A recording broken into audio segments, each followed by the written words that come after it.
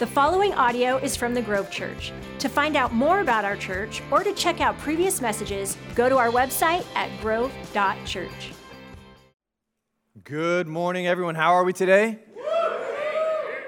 Anybody sunburned out there? I got a little bit of sun this weekend. It was brilliant.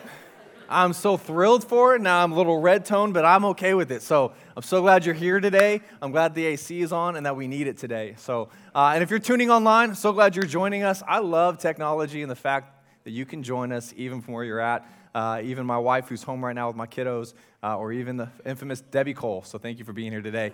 I told some people I'd give them some shout outs. So, but yes, today I'm so excited to be here. We are continuing in our I Promise series, hence the bumper. We are going to be in John chapter 14. So if you brought your Bible, we'd love for you to open it up and turn to John chapter 14. Maybe you have your smartphone that has the Bible app. Go ahead and open up there. If you don't have any of those things, that's okay. I'll put the screen on, the scripture on the screen behind me as well. If you don't know me, my name is Aaron, A.A. Ron, Pastor AA, you can refer to me as. Some of you even think that I'm Ryan, and so I go by that name too, because that's about par for the course. So Ryan is one of our pastors here as well, who's actually out of town with his wife celebrating their 40th birthday. So you didn't hear it from me. So Adrian, if you're listening, it wasn't me that just said that, it was Ryan. So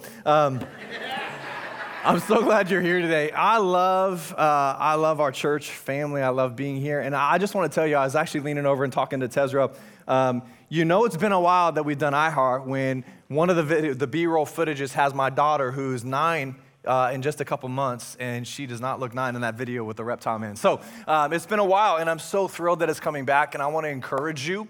If you have no clue what iHeart is, that video did a great job explaining it, but we take a week out of the year to serve the communities God has placed us in. And we really firmly believe that we're a church that's called to be in our community. And that's what iHeart is about, is being strategic ways to partner and reach our local community. So we'd love for you to jump on the app or jump on the website or go to the hub and sign up for iHeart. It's going to be an incredible week where we get to serve together. So if you know what iHeart is, I hope you're as excited as me that it's coming back and we finally get to do it again. So it's going to be an incredible summer. Get ready, buckle up, because I believe what God's going to do is going to be remarkable. So John chapter 14, we are continuing the series where we're going to talk about the promise that we are given of peace. If you know anything about me, you've been here long enough, you know that I'm a dad of 3 kids. If you don't know that about me, now you know, you're welcome. I've got a 9-year-old, a 5-year-old, and a 2-year-old, Abigail, Gideon, and Esther. And the one thing that is more and more apparent as a father, not just of 1, but of 2 and of 3, it's more magnified, I feel like, is the need for peace. Anybody relate to that? Some of you don't even need to have kids to relate to the idea of peace, but here's what I know. I oftentimes, what you see is what you get with me. I'm pretty transparent. I've learned a lot about being a dad, about God's love for me, and love for you, but God is so faithful. But there's moments where I realize, I need peace. Peace and quiet. Can I get an amen? Like that's what I need sometimes, because if I can tell you anything about my home, and if my kids are listening, I love them dearly, but it is ongoing. It is nonstop. And my favorite moments sometimes are after they go to bed. So, no, I'm just kidding. But I think that we can all relate to peace in one way, shape, or form. Maybe it's not in parenting kids, but maybe it's in your workplace, right? There's times where we crave peace. Maybe it's not in a workplace. Maybe it's just in your home life. Maybe it's your neighborhood. Maybe like me, you've got a Mustang that drives into a lower cul-de-sac at like the worst times of day. And if you're watching today or you're here today and you own that Mustang, I love you and I love that you're in my neighborhood, but selfishly, can I ask you not to, I guess use my platform to be selfish for a moment, but can you drive when I'm not home? No, I'm just kidding. But maybe you're like me and you need peace in your neighborhood. Maybe there's a neighbor, maybe there's a dispute, maybe there's things going on. But peace is something I think we can all relate to. And sometimes the way we find that peace is maybe it's in a nice warm bath with candles and bubbles. Maybe it's in a cup of coffee in the morning, like my morning rhythms. That's always, I want to read my Bible, I want to have a cup of my coffee. I sound so spiritual when I say that. But I want to drink my coffee and the calmness and the quiet when my kids are talking and they're awake and I can't focus, and I get mad, and I say, Jesus, take them away. Because I just want to spend time with you, God. It really is a righteous motive. But there's times maybe it's a cup of coffee, or maybe for you, It's not a cup of coffee, but maybe it's the calm after the kids finally go to bed. Can we all just pretend like there's no I'm just kidding. And it's funny because I feel bad like I'm not harping on my kids. They are a joy. I'm so thankful God has blessed me with 3 children who are all so unique and have so much energy and bring so much to my life. But there's moments I think we can relate where we just want peace. But here's what I'm going to be honest with you. And if you'll be honest with us or yourself today as well, oftentimes we pursue things for peace that actually don't provide satisfying peace. What I mean by that is they expire. At one point, that cup of coffee is empty, right? At one point, that warm bath runs cold. At one point, the kids wake up, right?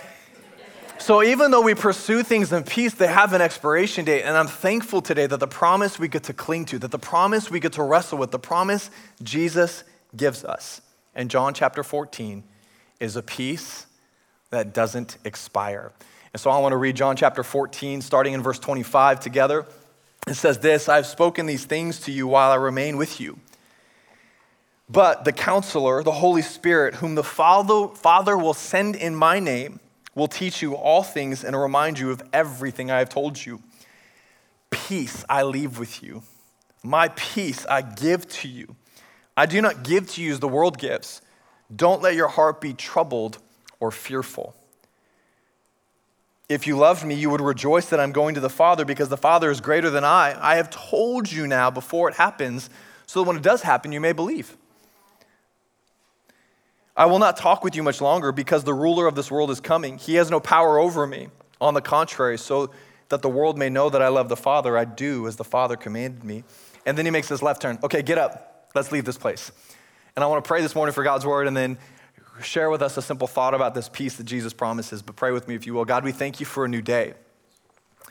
God, I firmly believe that there's individuals who have come in this room, and not because I want to be like really cool and awesome, but God, I really do believe there's circumstances, that there's situations, that there's weight in this room for your people. But I believe the peace that you have promised. I'm praying and asking, Holy Spirit, that you would bring a relief. And not just momentary, not just temporarily, but God, I pray that it would be an eternal relief, where we can be reassured of our adoption into your family and walk out in peace today. So Lord, whether we're gathered here in person or maybe we're at home online, Lord, I pray your peace that surpasses understanding, as Philippians reminds us, God would guard our hearts and our minds today, that would lead us and guide us because you are faithful and you are good. In Jesus' name I pray, amen.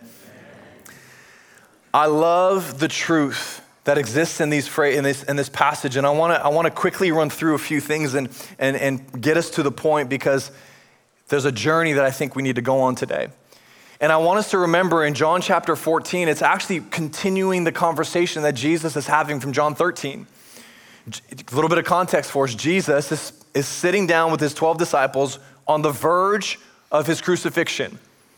He's sitting down what's called the Last Supper. It's the last meal where he's sitting down and talking and dialoguing and being with his disciples. But he starts off in John 13 by washing the disciples' feet, which is an incredible act because that's the job of a low servant. It's not the job of a rabbi teacher. So Jesus models at the very beginning this tension, this reality that his kingdom, his purposes are not like the world, right? So in John 13, it's the Last Supper. It's the beginning of the Last Supper. We see conversations happen where he tells his disciples, hey, there's a potential betrayal coming. And all of his disciples are like, well, is it me? Is it me? Is it me? Who is it? They start taking side bets and be like, oh, my money's on so-and-so. No, I'm just kidding. They don't do that. But they hear of this potential betrayal. This is also where Jesus then reveals to Peter, hey, you're going to deny me 3 times before the night's over. This is like the Last Supper. This is like Jesus' last hurrah. Then he continues the conversation in chapter 14. This is where he has conversations and he continues. He talks about the promise of the Holy Spirit. He talks about so many other things that I don't have time to get into this morning. But this is where we pick up verses 25 to 31. It's at the tail end of this dinner. It's at the tail end of the time together, and he makes these statements that I have spoken these things, referring to everything from chapter 13 to 14. While I remain with you, I'm here right now, but I'm not always going to be. He says, but the Holy Spirit, the counselor whom the Father will send in my name, will teach you all these things and remind you of everything I've told you. And I love that Jesus reminds us today of a promise we've already talked about, is the need for the Holy Spirit. that we are unable to go through the life that God has called us to, remembering everything Jesus promises. Anybody forget things? Did you forget where you put your keys this morning? Here's the thing, the one thing I'm learning, and when you have 3 kids, it's like, okay, who took my phone? Where is it? I mean, God forbid I'm gonna forget where I put my car, which I've done that sometimes in a parking garage, okay? I swear it was on this level. It's so easy to forget things. How much easier is it to forget the truth and the promises that God gives us? So you and I today, as followers of Christ, need the Holy Spirit to teach us and remind us of everything Jesus stood for, everything Jesus did, everything Jesus tells us of, both the grace and the truth. Jesus is a full measure of both, and so he says you need the Holy Spirit to be reminded. Why? Because the truth of God is what anchors our life. Continues on, and what I would say is the key verse here, and if you haven't underlined this in your Bible or highlighted it in the Bible app, I would encourage you, challenge you, and tell you to do so. As your pastor, it's a loving thing. But it says this, peace I leave with you, my peace I give to you. I do not give as the world gives. Do not let your heart be troubled or fearful. He gives us his peace. And the promise that this peace is from Christ, it doesn't expire. It doesn't wear out.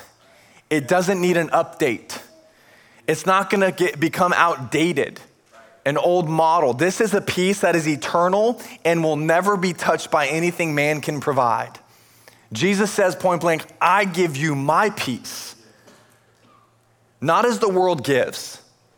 So don't let your hearts be troubled or fearful. I don't know if there's anything else that we need to wrestle with today in our today's world, not even in light of what's happened the last handful of years, but in light of the last 38 years of my life. I need peace that surpasses understanding. Right. Because life is crazy. Life is hard.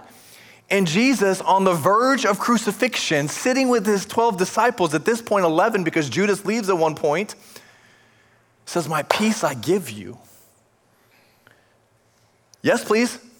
Yeah. And again and again and again. The peace, it doesn't expire. And I want to wrap up the passage for a second and come back to this, but it's crazy because he says this, you have heard me tell you I'm going away. I'm coming to you. If you love me, you would rejoice that I'm going to the Father. Hold up. Jesus, the most pivotal man in history, because all of our date and our time is hinged on BC AD. This man, Jesus, says it's better for you to leave. Hold up. I should rejoice in your leaving? Anybody ever left your wife and kids for a trip for whatever reason? Maybe your husband and kids for a trip? I had the opportunity to lead a Philippines trip in 2019 before COVID happened. My kids were not like, yay, daddy's leaving. My kids are standing at the airport with my wife in tears because I'm not gonna be home tonight. And Jesus is saying, if you love me, you'd rejoice that I'm going to the Father? What? On earth? Jesus, I don't know what you're thinking. Arguably, in my opinion, the greatest man that ever lived, who modeled this full measure of grace and truth, who performed miracles, who met people in their brokenness, who opened the eyes of the blind, who said, hey, Lazarus, even though you stink, come forth. You would rejoice that I'm going to the Father. And it's key because he says this, the Father is greater than I. Now, fast forward 2,000 years, we now can understand what Jesus is saying is if he were to stay on this earth and continue what he was doing, he would become a bottleneck. And the church and the mission and purpose of God would be limited by his presence, his physical humanity. It was a limitation. And what Jesus was alluding to is that the Holy Spirit's gonna come and it's gonna fill and empower the believers to then take the gospel forward to the nations. Now, you and I are products of the Holy Spirit moving upon the believers, and we now get to gather thousands of years later in a church continuing the message of Jesus because Jesus went away to the Father. So you and I today get to rejoice that you and I have been empowered, that you and I as followers of Christ now have a purpose, that you and I are agents of his love and his grace to the world as we know it. So now we can say, okay, it is good. Like, God, I'm going to rejoice in how many people get baptized and how many people say yes to Jesus. I'm going to rejoice in broken lives being restored. I'm going to rejoice in opportunities like iHeart to tangibly love a community. I'm going to rejoice. Because God, you're doing so many things that it should bring great joy. So yes, it's kind of crazy to think about it for a minute, but if we're stopping and remembering, there's joy, and we get to take part. There's purpose for my life. I've lived a purposeless life before. It's not fun. And I would simply even say, not to be insensitive, there's some of us today that are living purposeless lives, trying to find meaning and hope. And you've tried it apart from Jesus. And Jesus would simply say to you, my peace I give you today. Trust in me, not in anything else. Because he doesn't give as the world gives. Then he makes this one simple statement. I think it's awesome, and I want to hit it because it's a great point. He says this, I will not talk to you much longer, but the ruler of this world is coming. He has no power over me. Jesus is sitting there on the verge of his crucifixion, on the verge of his death. He says, hey, I know where I'm going. I know what I'm facing. I know what's coming. And he has the audacity to tell us, my peace I give you. I don't give as the world gives. But you know why he had peace? Because even though he knew he was going to die, the enemy thought he was going to win. And Jesus is sitting there on the other side like, he's not going to win. He's not going to win. He's going to think he does.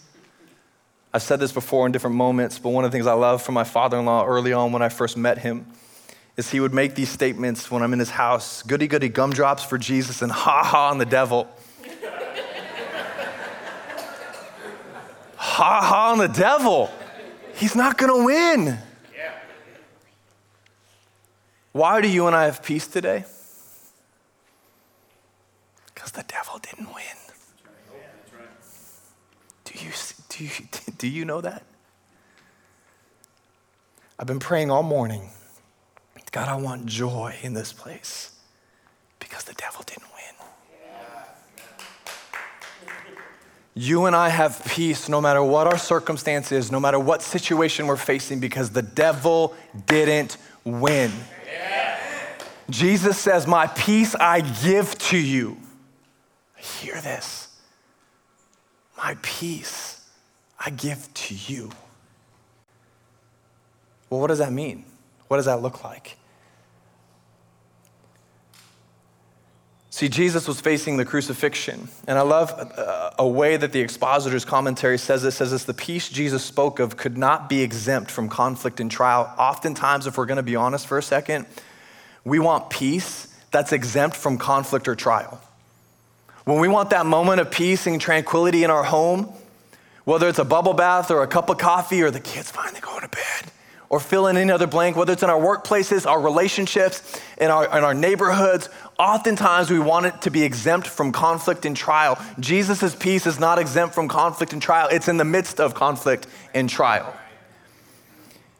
So it couldn't be excluded. When Jesus gives you peace, it can't be exempt of these things because Jesus himself was troubled by the crucifixion.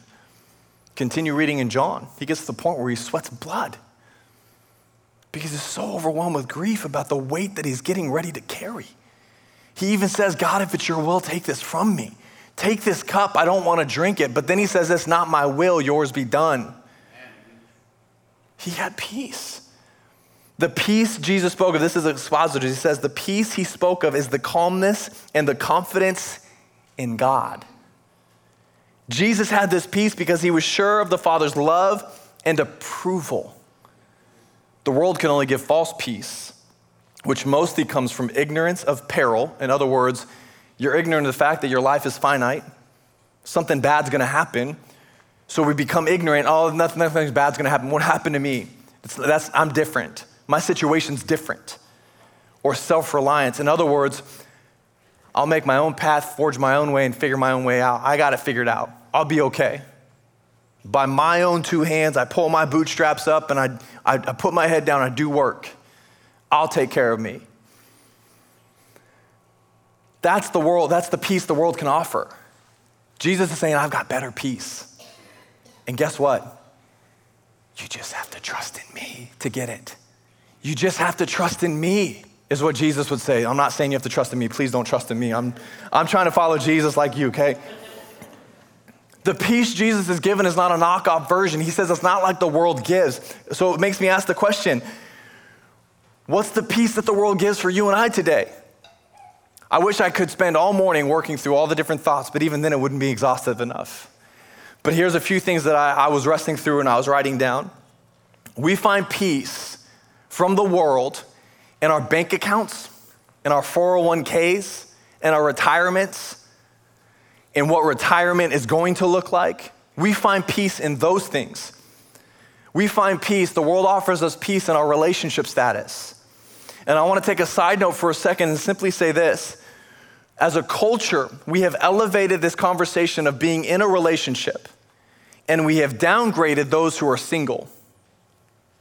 And this has happened for a long time. Even when I was in college, I felt the pressure of finding a wife. We had a thing at Northwest where it was like, ring by spring or get your money back.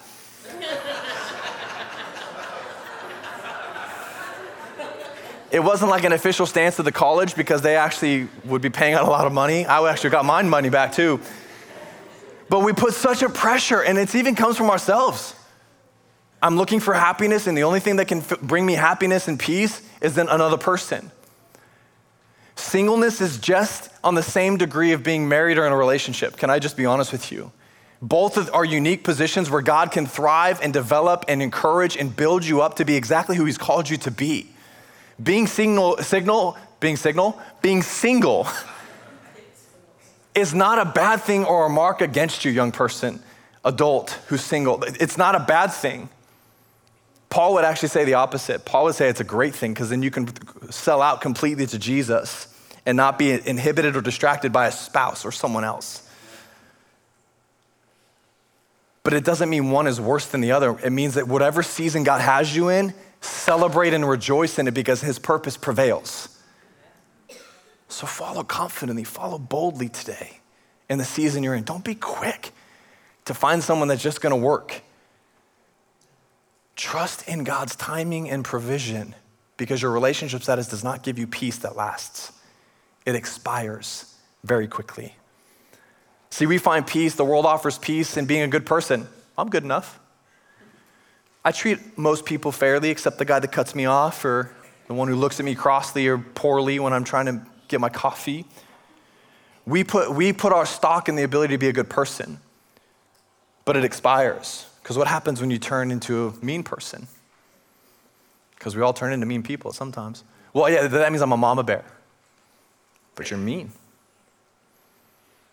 How do we operate as God would call us to as Christians? In grace and in truth. Doesn't mean you can't get righteously angry, but we put too much stock in being a good person. It's the latest trend or gizmo or gadget. That's how I have peace. I'm keeping up with the Joneses. I've got the right boat, the newest model home. I can take my RV camping. Vacation destinations, I just need to make it to this window of time. But the problem is after that week, that 10 days, that 2 weeks, that some of you 3 months because of snowbirding, which is rad, by the way. One day I'll look forward to that. But we just say, if I can just get here, then everything will be okay. But there's an expiration date to that. The world offers peace through destinations. The world offers peace through having kids and completing your family. And I know some of you, and I appreciate what Heather said a couple weeks back on Mother's Day so profoundly, gracious and mercifully. But we have this peace. If only I can get that.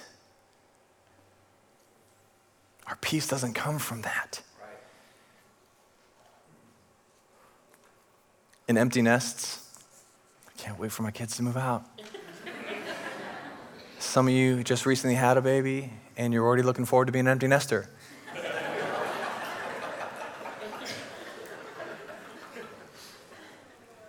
You don't get peace from being an empty nester. You don't get peace from owning a home. In this market,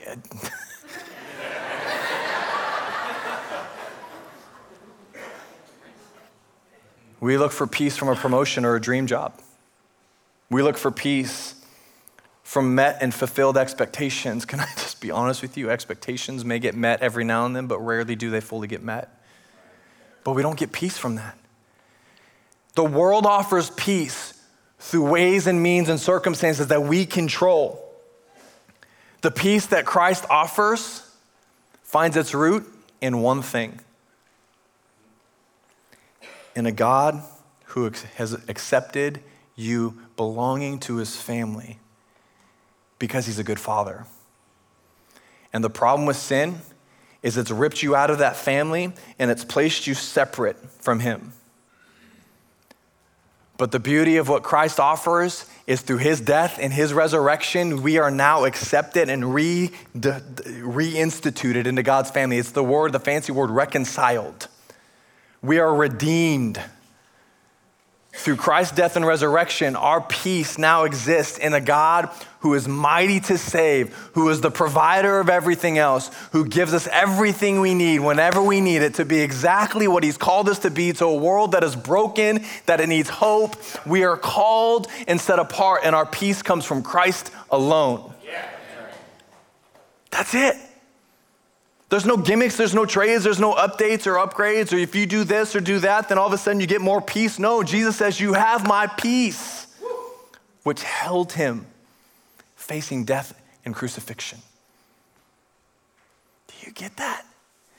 This is a deep truth that even as I was writing, like, Lord, I need to understand this more because there's so much power in this. I don't know what you come in here facing today. I don't know the weight that's on your shoulders. I don't know all the different things that have played out for you this week and into this weekend. But what I do know is simply this: the promise that Jesus says, I give you my peace, is still yours for the taking. And you don't have to do anything with it besides trust and rest in his acceptance and your belonging to his family because of what Christ has done. That's where Jesus' peace comes from. When he says, I give you my peace, he's referring and reminding us that the peace that the world gives is dependent on our circumstances. But the peace that he gives comes from the confidence that we have a mighty God who is sovereign, who is the creator, and a good father. Do you know what happens when my car breaks down? I have a dad who was a jack of all trades. He taught me basic mechanicry, if I can say it that way. He taught me basic carpentry. He taught me basic necessities as a young man, what I'm gonna need to learn how to swing a hammer, how to use a drill, how to turn a wrench. He also taught me how to put tools away because I wasn't the best at putting tools away. Aaron, where's my hammer? I don't know. He finds it a week later in the yard because I didn't put it away. I was in trouble. My car breaks down, my first thing that I do is I call him. Say, hey, Dad. He answers typically the same way. Hey there. Hello. Dad, what do I do? My car's doing this, this, and this. We'll take it to a mechanic. No, I'm just kidding. He's like, well, I'm not there, so I can't actually help you. He's like, but here's what I would check. This, this, this, or this. Sometimes I'll check those things and it won't fix anything. Still doesn't work. Okay, well, what about this or that? And then it gets to a point, it's like, it's above my pay grade. You have to take that to a mechanic. But then sometimes like, hey, yeah, check a hose. It sometimes means there's a vacuum leak and so, okay, yeah, great. I'll look at the hoses and like, oh, hey, look, there's a vacuum leak. Whenever you hear your car and your hood's open, it's like, shh. It often means there's air flowing somewhere it shouldn't be flowing, just so you know. Put my thumb over like, hey, Dad, I figured it out, thanks. Just have to replace the hose and everything's good to go.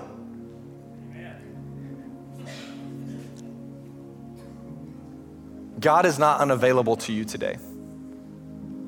I have a good dad. And unfortunately, that's not the world we live in. That even many of you here today have not experienced a great father. But God is a good father. He cares about you. He doesn't ignore you. He's not inconvenienced by you. He's not disappointed in you. Here's the thing, as a dad of 3 kids, rarely am I disappointed in my children. Now, I don't like the choices they make, right? But rarely am I disappointed in them because they're my kids. I'm instilling in my children now I look at them and say, do you know why I love you? My oldest has it figured out, because I'm your daughter. Yes, and that will never change, baby girl. You are always my child. Because I want her to know her choices and the life that she lives does not disappoint me. Now, do I want the best for her? Yes. But she is my daughter. God is a good father who loves you. We know that because his son endured the cross, scorned its shame, and ha on the devil because he did not win. Right. So the peace he offers is the peace that comes from belonging and the confidence that there's a God who loves us like crazy. So a simple question for you and me today is, how do we then walk in this peace? And I love the hope and the promise of Philippians 4:6-7. It says, don't worry about anything, but in everything, through prayer and petition with thanksgiving, present your requests to God. And the peace of God, which surpasses understanding, will guard your heart and your mind. I wish I could put to words the peace that God has for you. But Paul is very clear, it surpasses our understanding. But it's deeper than a feeling. It's deeper than an experience. It's the thing that guards us and keeps us, that no matter what happens or comes our way, we can say, God, I trust you because you are faithful.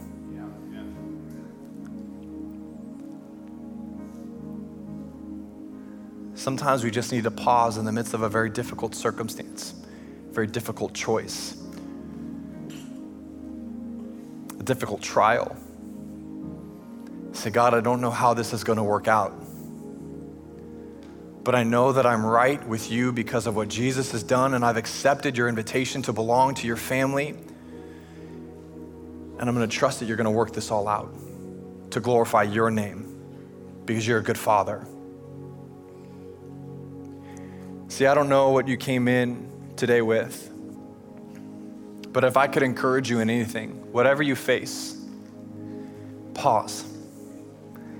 Remember Philippians 4:6-7. Don't be anxious about anything. Don't worry about anything, but with prayer and petition, with thanksgiving, present your requests to God. Father, there are so many things that I'm facing, but I thank you that you are faithful to give me everything I need. It's where the promises and the word of God comes alive, and it reminds us of who he is as the sovereign creator who desires to work out all things for your good if you love him today and are called according to his purpose. That we can hope. And as we bring those petitions and then we bring those prayers before God, it says this, and the peace of God that surpasses understanding will guard your heart and your minds. You know, the two places that we fight the most in our lives is our heart and our minds. The peace of God surpasses understanding. We get a glimpse and we begin to understand this is how Jesus was held firmly in the midst of his crucifixion. That his confidence was in God who was mighty. As I was writing my notes and I was preparing for today and I was praying for today, even I was walking from my car to the building this morning, I said, God, what do you have for your people? I sound so spiritual when I say that. I don't say that to try and sound spiritual. But my prayer is, and my simple question for you is, I don't know if you're here today, if you've got something you just say, man, I need God's peace in my life. I'm just gonna ask you right where you're at to raise your hand because I wanna pray specifically for you because I believe God wants to give you peace. He wants to take your circumstance and pull you out of it and remind you whose you are because he cares. So I would love for you to agree with me in prayer, even if your hand's up, but even if your hand's down, I would love for you to pray with me for our friends and church family. Lord, today we thank you for your presence. We thank you for the promise of peace today. Lord, whether there's individuals here in person, which I see their hands, or maybe they're online today, Lord, that they're navigating some very difficult circumstances. God, even as I think of repetitive sickness in houses right now, God, even as I think about financial hardships, God, as we are all sensing inflation and the challenge of what it is, God, or even its relationship issues or conflicts where your truth is challenging each and every one of us to honor, Lord, to submit to our spouses. God, I pray today in the name of Jesus for your peace that surpasses understanding to flood each and every individual. God, I pray that this would not be an emotional moment, but God, it would be a catalytic moment. God, that from this moment forward, that we would be able to be anchored to your truth, that Jesus, you have given us your peace. So our hearts don't have to be troubled or fearful anymore, but that we can walk in confidence knowing that you have set the course, that the righteous steps are ordered by you, that even though a man makes a plan in his heart, Lord, your will prevails. God, I pray that your truth and your peace would go before us today. And I pray for each and every situation. God, I pray your peace, and I speak your peace over them in Jesus' mighty name. And I thank you that you are faithful, and I thank you that you are good. You are a good Father. And Lord, I pray that today as we leave the gathering and we go outside or we have plans, God, I pray your peace would go before us and remind us daily and diligently who you are and as the anchor of our faith and our peace today. I thank you for your hope. In Jesus' name I pray, amen.